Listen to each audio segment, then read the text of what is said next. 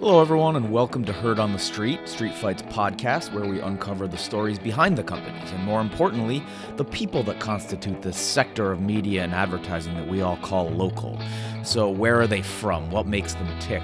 What business and life lessons can we draw from that? So, I'm Mike Boland, lead analyst at Street Fight, and our guest today is Brian Rappaport, who's CEO of Quan Media Group, an agency that specializes in out-of-home media. So we talked to Brian from our studio in San Francisco about the trends he's tracking and the best practices he's exercising. So here's our discussion with Brian.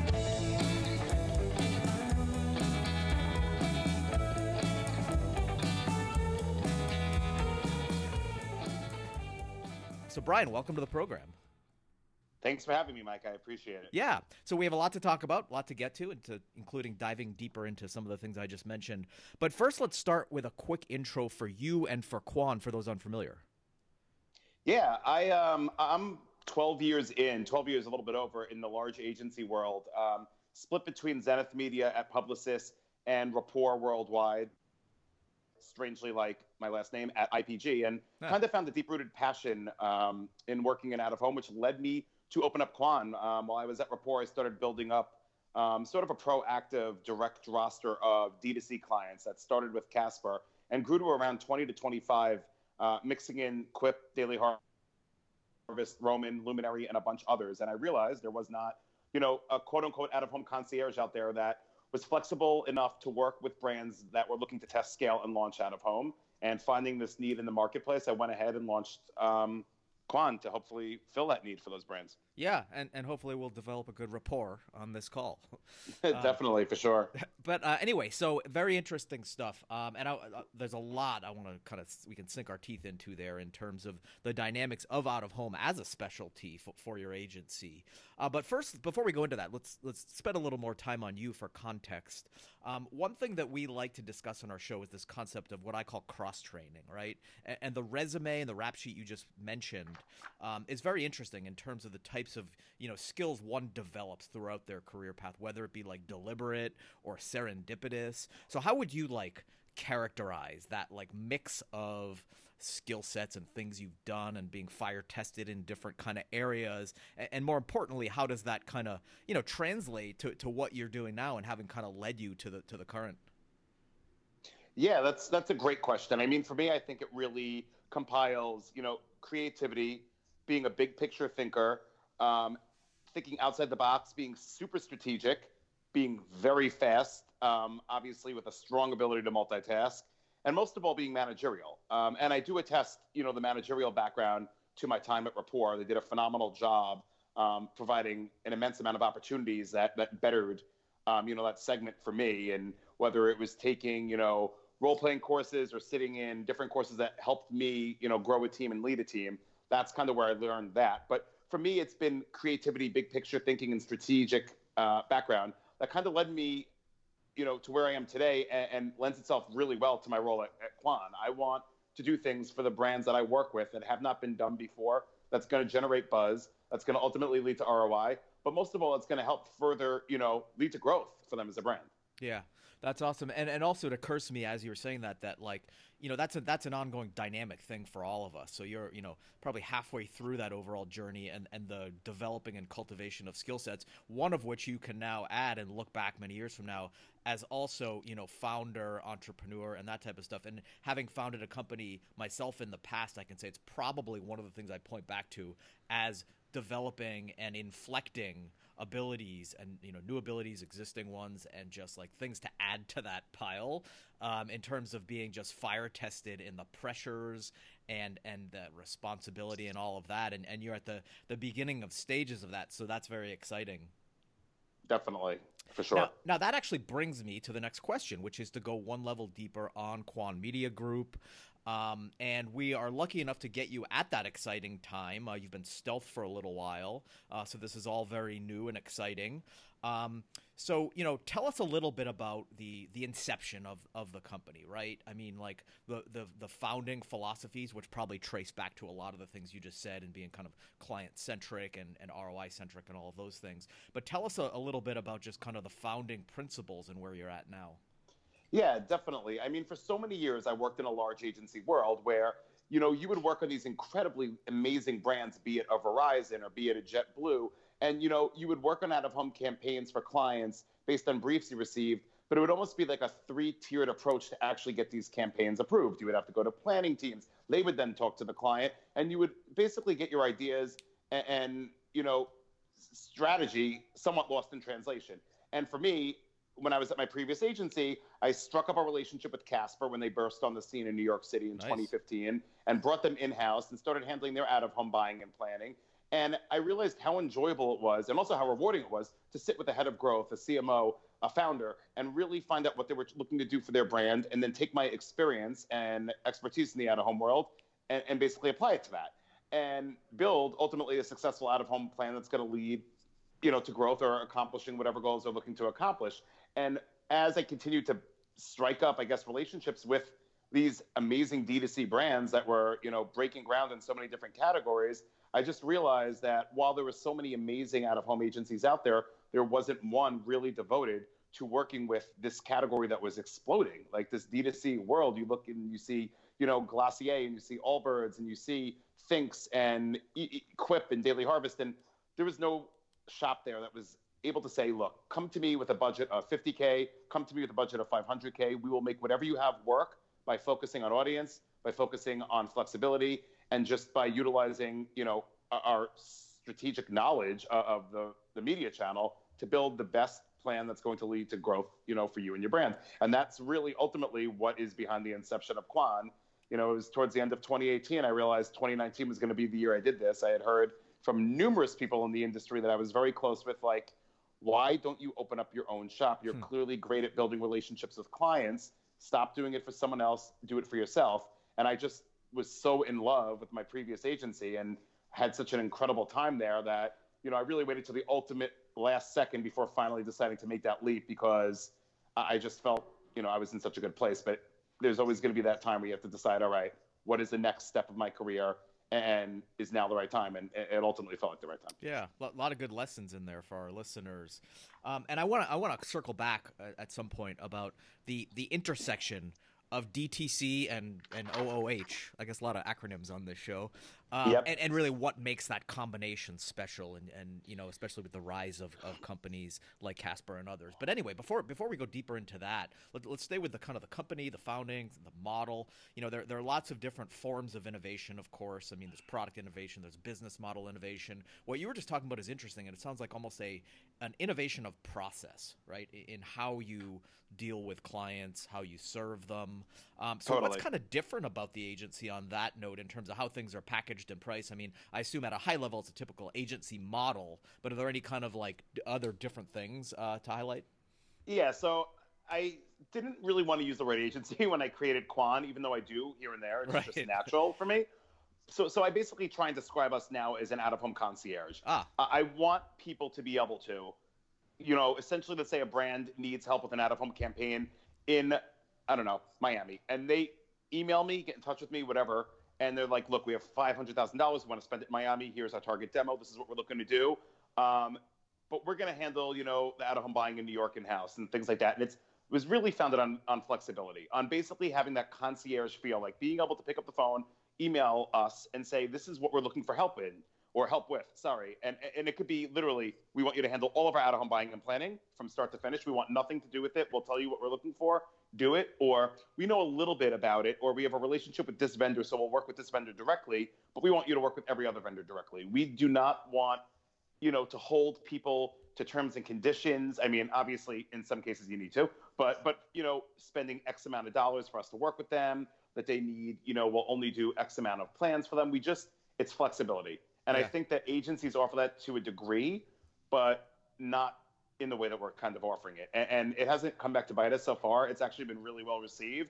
And I think that because so many clients that we've worked with have really kind of embraced our approach, it's been the reason why we've had so many, new pieces of business kind of coming in-house lately, because I'd say we're 85% built through word of mouth, which is the most, amazing and awesome thing. Yeah, another great lesson for our listeners. We're all about business lessons here on this show. So we're going to pause for a commercial break. When we come back, more from Brian. Hello, everyone. This is Mike Boland, lead analyst at Street Fight, and I'd like to talk to you today about Brandify, which is Street Fight's parent company.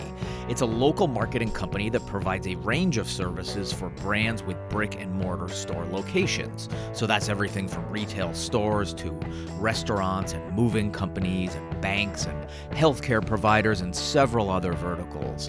And Brandify manages the digital outposts where most consumers encounter these businesses today. So we're talking Google Maps and Facebook, Yelp, Apple Maps, and Bing.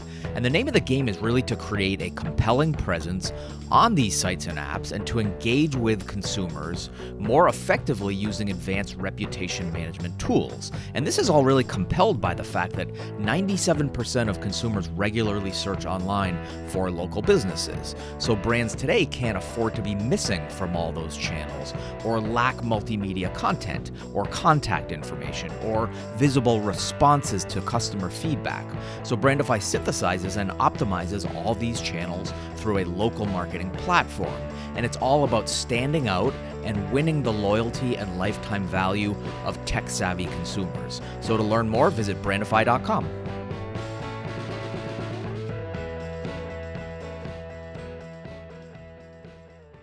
So we're back. My guest is Brian Rappaport. So Brian, before the break, we were talking all about you and also leading up to the recent launch of Quan Media Group. And how you specialize in out-of-home as an advertising medium. So let's go a little bit deeper on that. Let's talk about out-of-home. You know, it's kind of the state of the art, its current dynamics, and your just kind of philosophies on the overall category and why you decided that as a focus. Yeah, it's pretty awesome because when I started in media, which was by accident, I started working in newspaper advertising. And I didn't start jumping into out-of-home until 3 years in the agency world. And I just kind of fell in love. I didn't realize how vast and spacious the out-of-home landscape is and what really falls within the world of out-of-home. People instantaneously think billboards and subway, right, when it literally can be, wrapping a ferry going to a music festival for a brand and throwing a party on said ferry. So I think for me, I'm a creative person. I like to do wild, fun, creative things. And like out-of-home sort of lends itself to who I am. So that's kind of why I fell in love with that media channel. But like that connection, that one-on-one connection with a brand, if you do out-of-home the right way as a brand, you are going to hit that audience you're looking to hit. And that's the ultimate challenge for me is finding the right fit for so many of the different unique brands I work with, because really none are the same. Yeah, absolutely. And like, so let's actually pick any one. I mean, like you said, there's such a breadth of opportunities, and formats and styles and probably the campaigns you're doing.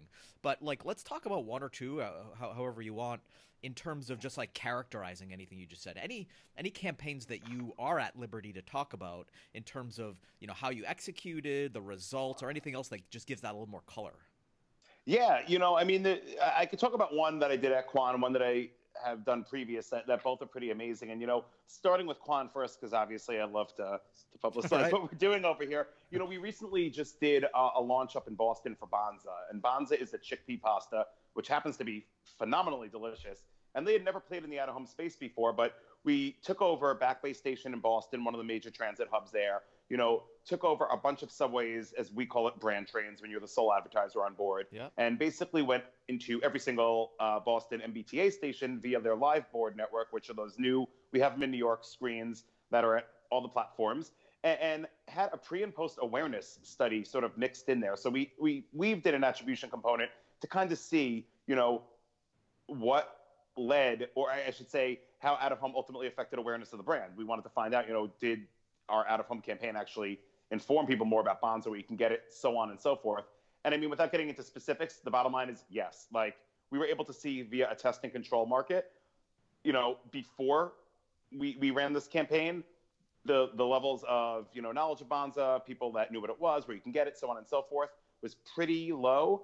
And it spiked, obviously, right after our 4-week, which is the usual flight and out-of-home campaign. So, I mean, there's so much more. We have like a 15-page research report on different questions, so on and so forth. But it was kind of awesome to launch a brand who had never played in the out-of-home space before and see it ultimately lead to results and obviously achieve awareness, which they were looking to do. And the campaign itself is pretty amazing. When I look at one other campaign where I really saw such amazing results is I had the privilege of working on JetBlue for such a long time.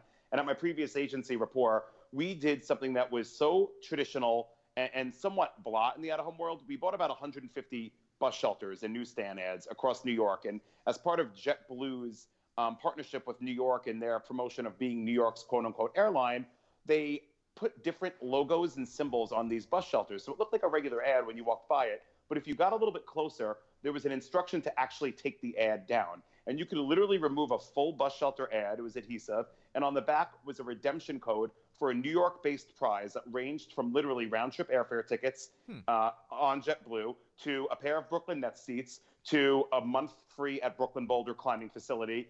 It was amazing. It was such a surprise and delight moment that we have, or that there is video out there on YouTube of people actually walking up, realizing what it was, taking the actual ad away with them and being so excited that they were walking away with a prize. And like, for me, that's the real fun part of out of home, because yes, you can advertise on a bus shelter, but what can you do with that bus shelter that really kicks it up 2 notches? And like, that's why I really did enjoy and why I am where I am today working at Rappaport so much, is because they were always very innovative and forward thinking with their out of home, campaigns and strategy. So 2 different campaigns, one a launch, one a very well-known brand. Yeah. But both kind of different in markets and what we kind of did. Yeah, the bus shelter thing is cool. It sounds like a giant scratch ticket almost. Exactly. That's basically what it was, per se, yeah. Interesting. So, let's stick with those examples as it relates to just the state of the industry. So when you think about out of home, and you're right, a lot of people have the connotation of like the old school forms of out of home, even though it is taking on many new, interesting,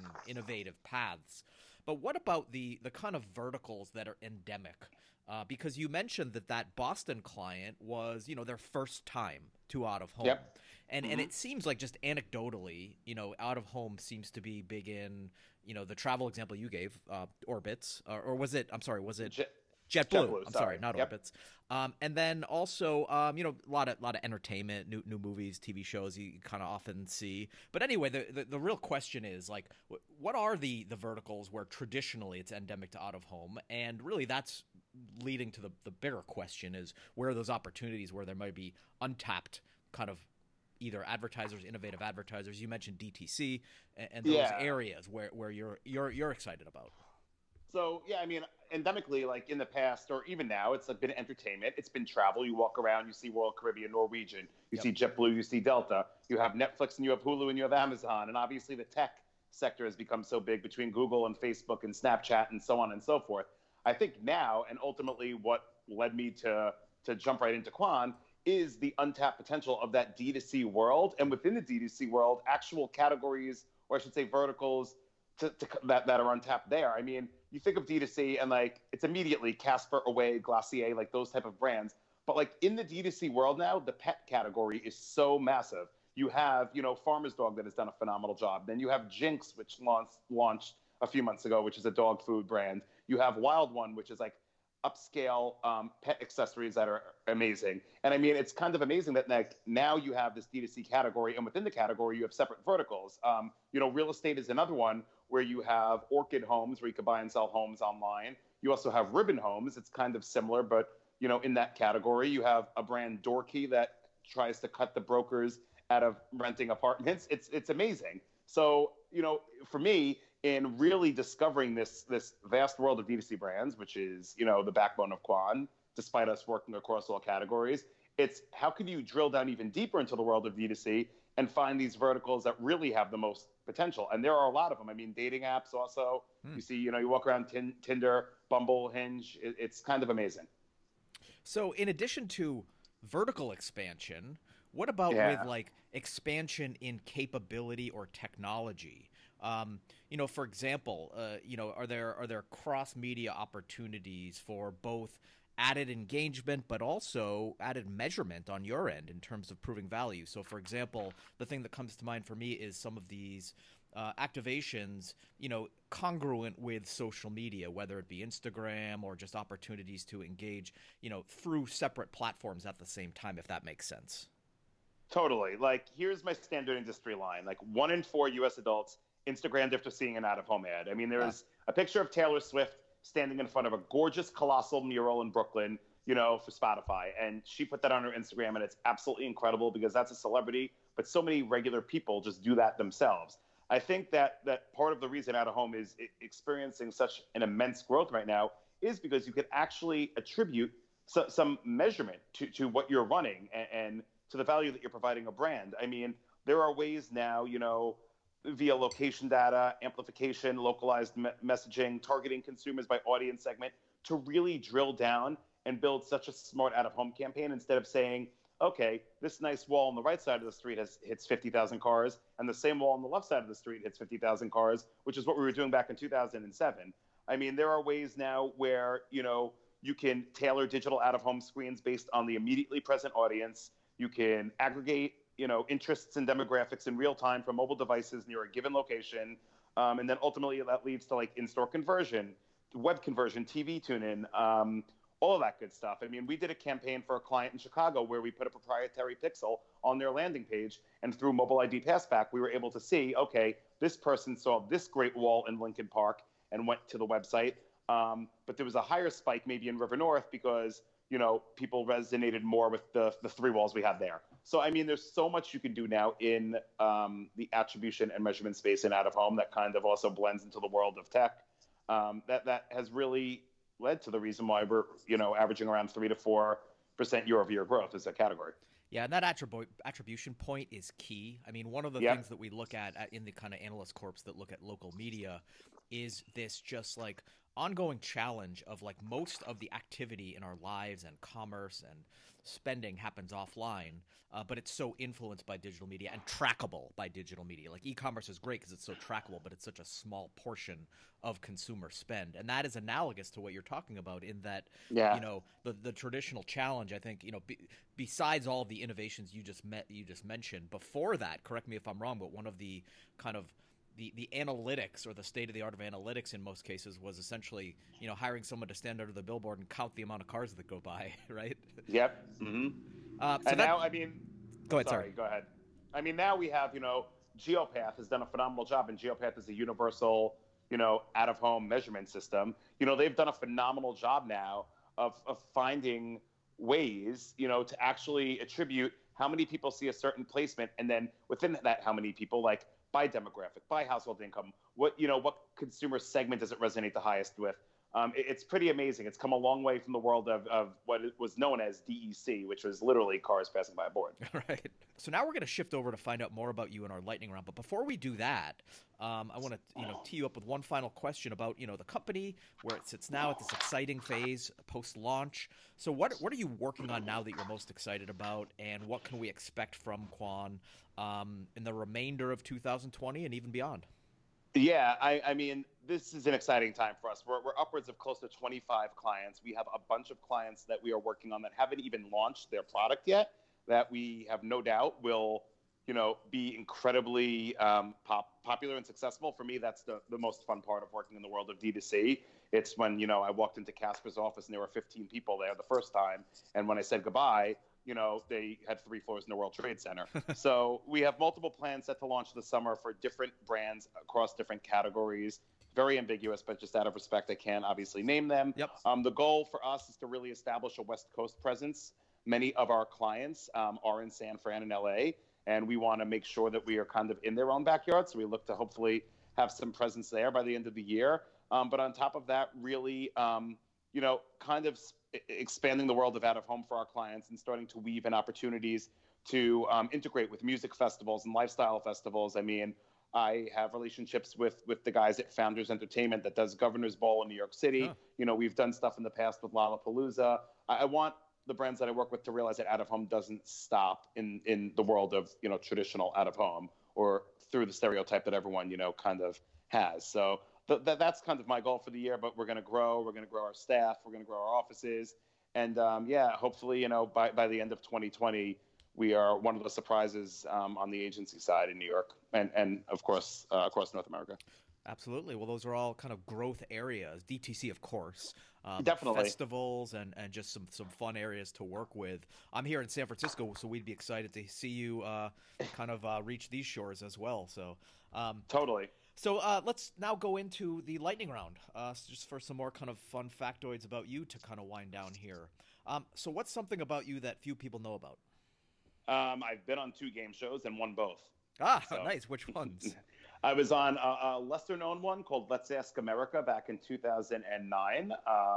And I was on the Match Game, which with Alec Baldwin in 2017. So two really fun ones, and I won on both of them. Very So. cool. Now, do you have that footage? You know, I have some footage of me winning. I won the most you could win, the 25,000 on Match Game. So that was amazing. I have it floating around somewhere, but I give credit to my partner Rick Fox, the former Los Angeles Laker, who helped me win that 25K on that show. Nice. He was on the show with you. Yeah, Rick Fox. Yeah.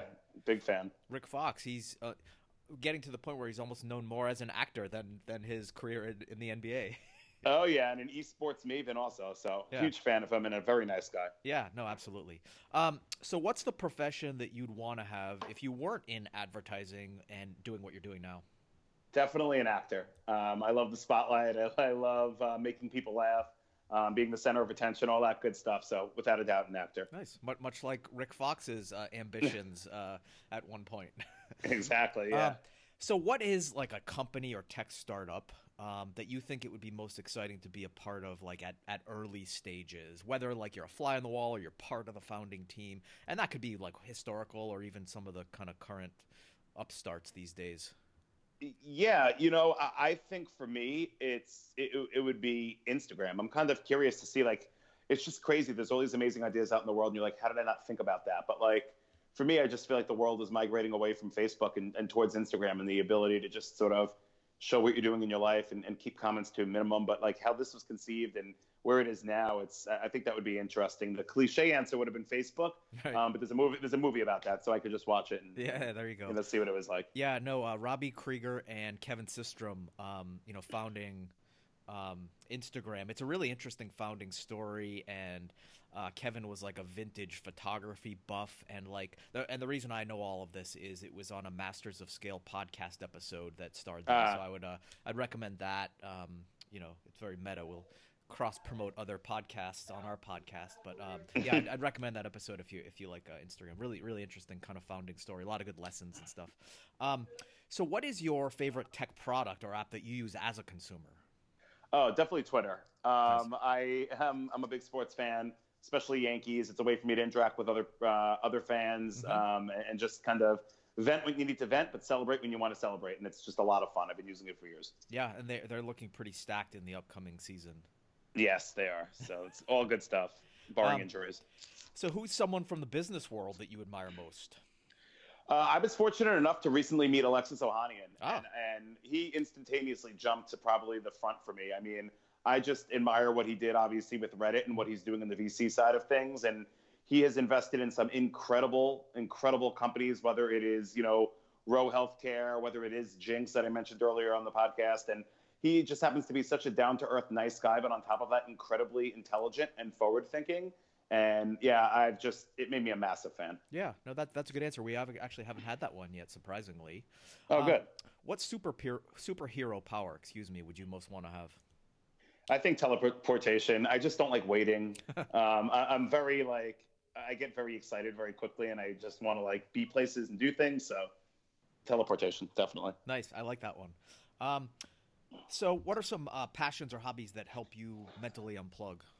I play pickup basketball about 3 times a week. Nice. It's a blast. I play with my younger brothers who both are also in the out-of-home industry. It's just so much fun for me. There's an open court and an Equinox 2 blocks from my apartment, and I've kind of, made a nice group of friends over there and play a ton. So that, listening to music, spending time with my fiance, the usual stuff that I'm sure others say. That's great. And where in New York are you?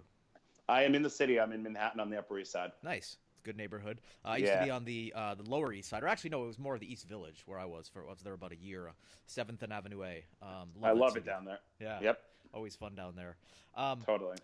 So lastly, we talked about the company's goals and kind of positioning in 2020. But what about you? What about your personal goals for this year? I just really want our industry is really niche and small, and for me, I want to be known as somebody that really created something from nothing and created something successfully and fulfilled a void in the agency world. So, my personal goals for 2020 is to really have a strong year in billing. I throw the number $20 million out there, which is, doesn't mean much to people that I guess aren't in the agency world. But for me, that would be incredible in basically the first year of inception. But most of all, to have a team of upwards of 5 to 7 people and really be seen as a hands-on founder. Not I hate the word CEO. I kind of want to shed that title, but just to really continue to throw my all in what I'm doing and what I'm building, and look and make work, not work. It's, again, such a corny cliche answer, but like, I get excited to go to the office daily, and that's the best feeling you could have, because again, it doesn't feel like you're going to work. So on top of having a great wedding and all of that fun stuff on the personal side, like really continuing to build something special here, and continuing to just build up a really strong client roster that doesn't stop at clients, but also kind of skews the line between client and friends. I mean, I think that's also been pretty awesome, in that a lot of the clients I've worked with one-on-one have ultimately gone on to become good friends of mine, and when you have that, it's amazing, because it lends itself to more business and more connections and more amazing things in your growth trajectory. So I don't know, kind of blends both between personal business, but those are my goals, I guess, for 2020. That's actually a good place to end it. That's all the time we have. So I want to thank you, Brian, for spending time with us. No, thanks so much for having me on. This was really incredible, and I just really appreciate the time and the platform. Yeah, this was fun. So thank you all for listening. Stay tuned for future episodes of Heard on the Street. You can find us on streetfightmag.com. Subscribe on Apple Podcasts. Also, stay tuned for lots more writings and multimedia from Street Fight. So this has been Heard on the Street. I'm Mike Dolan. Thanks for listening.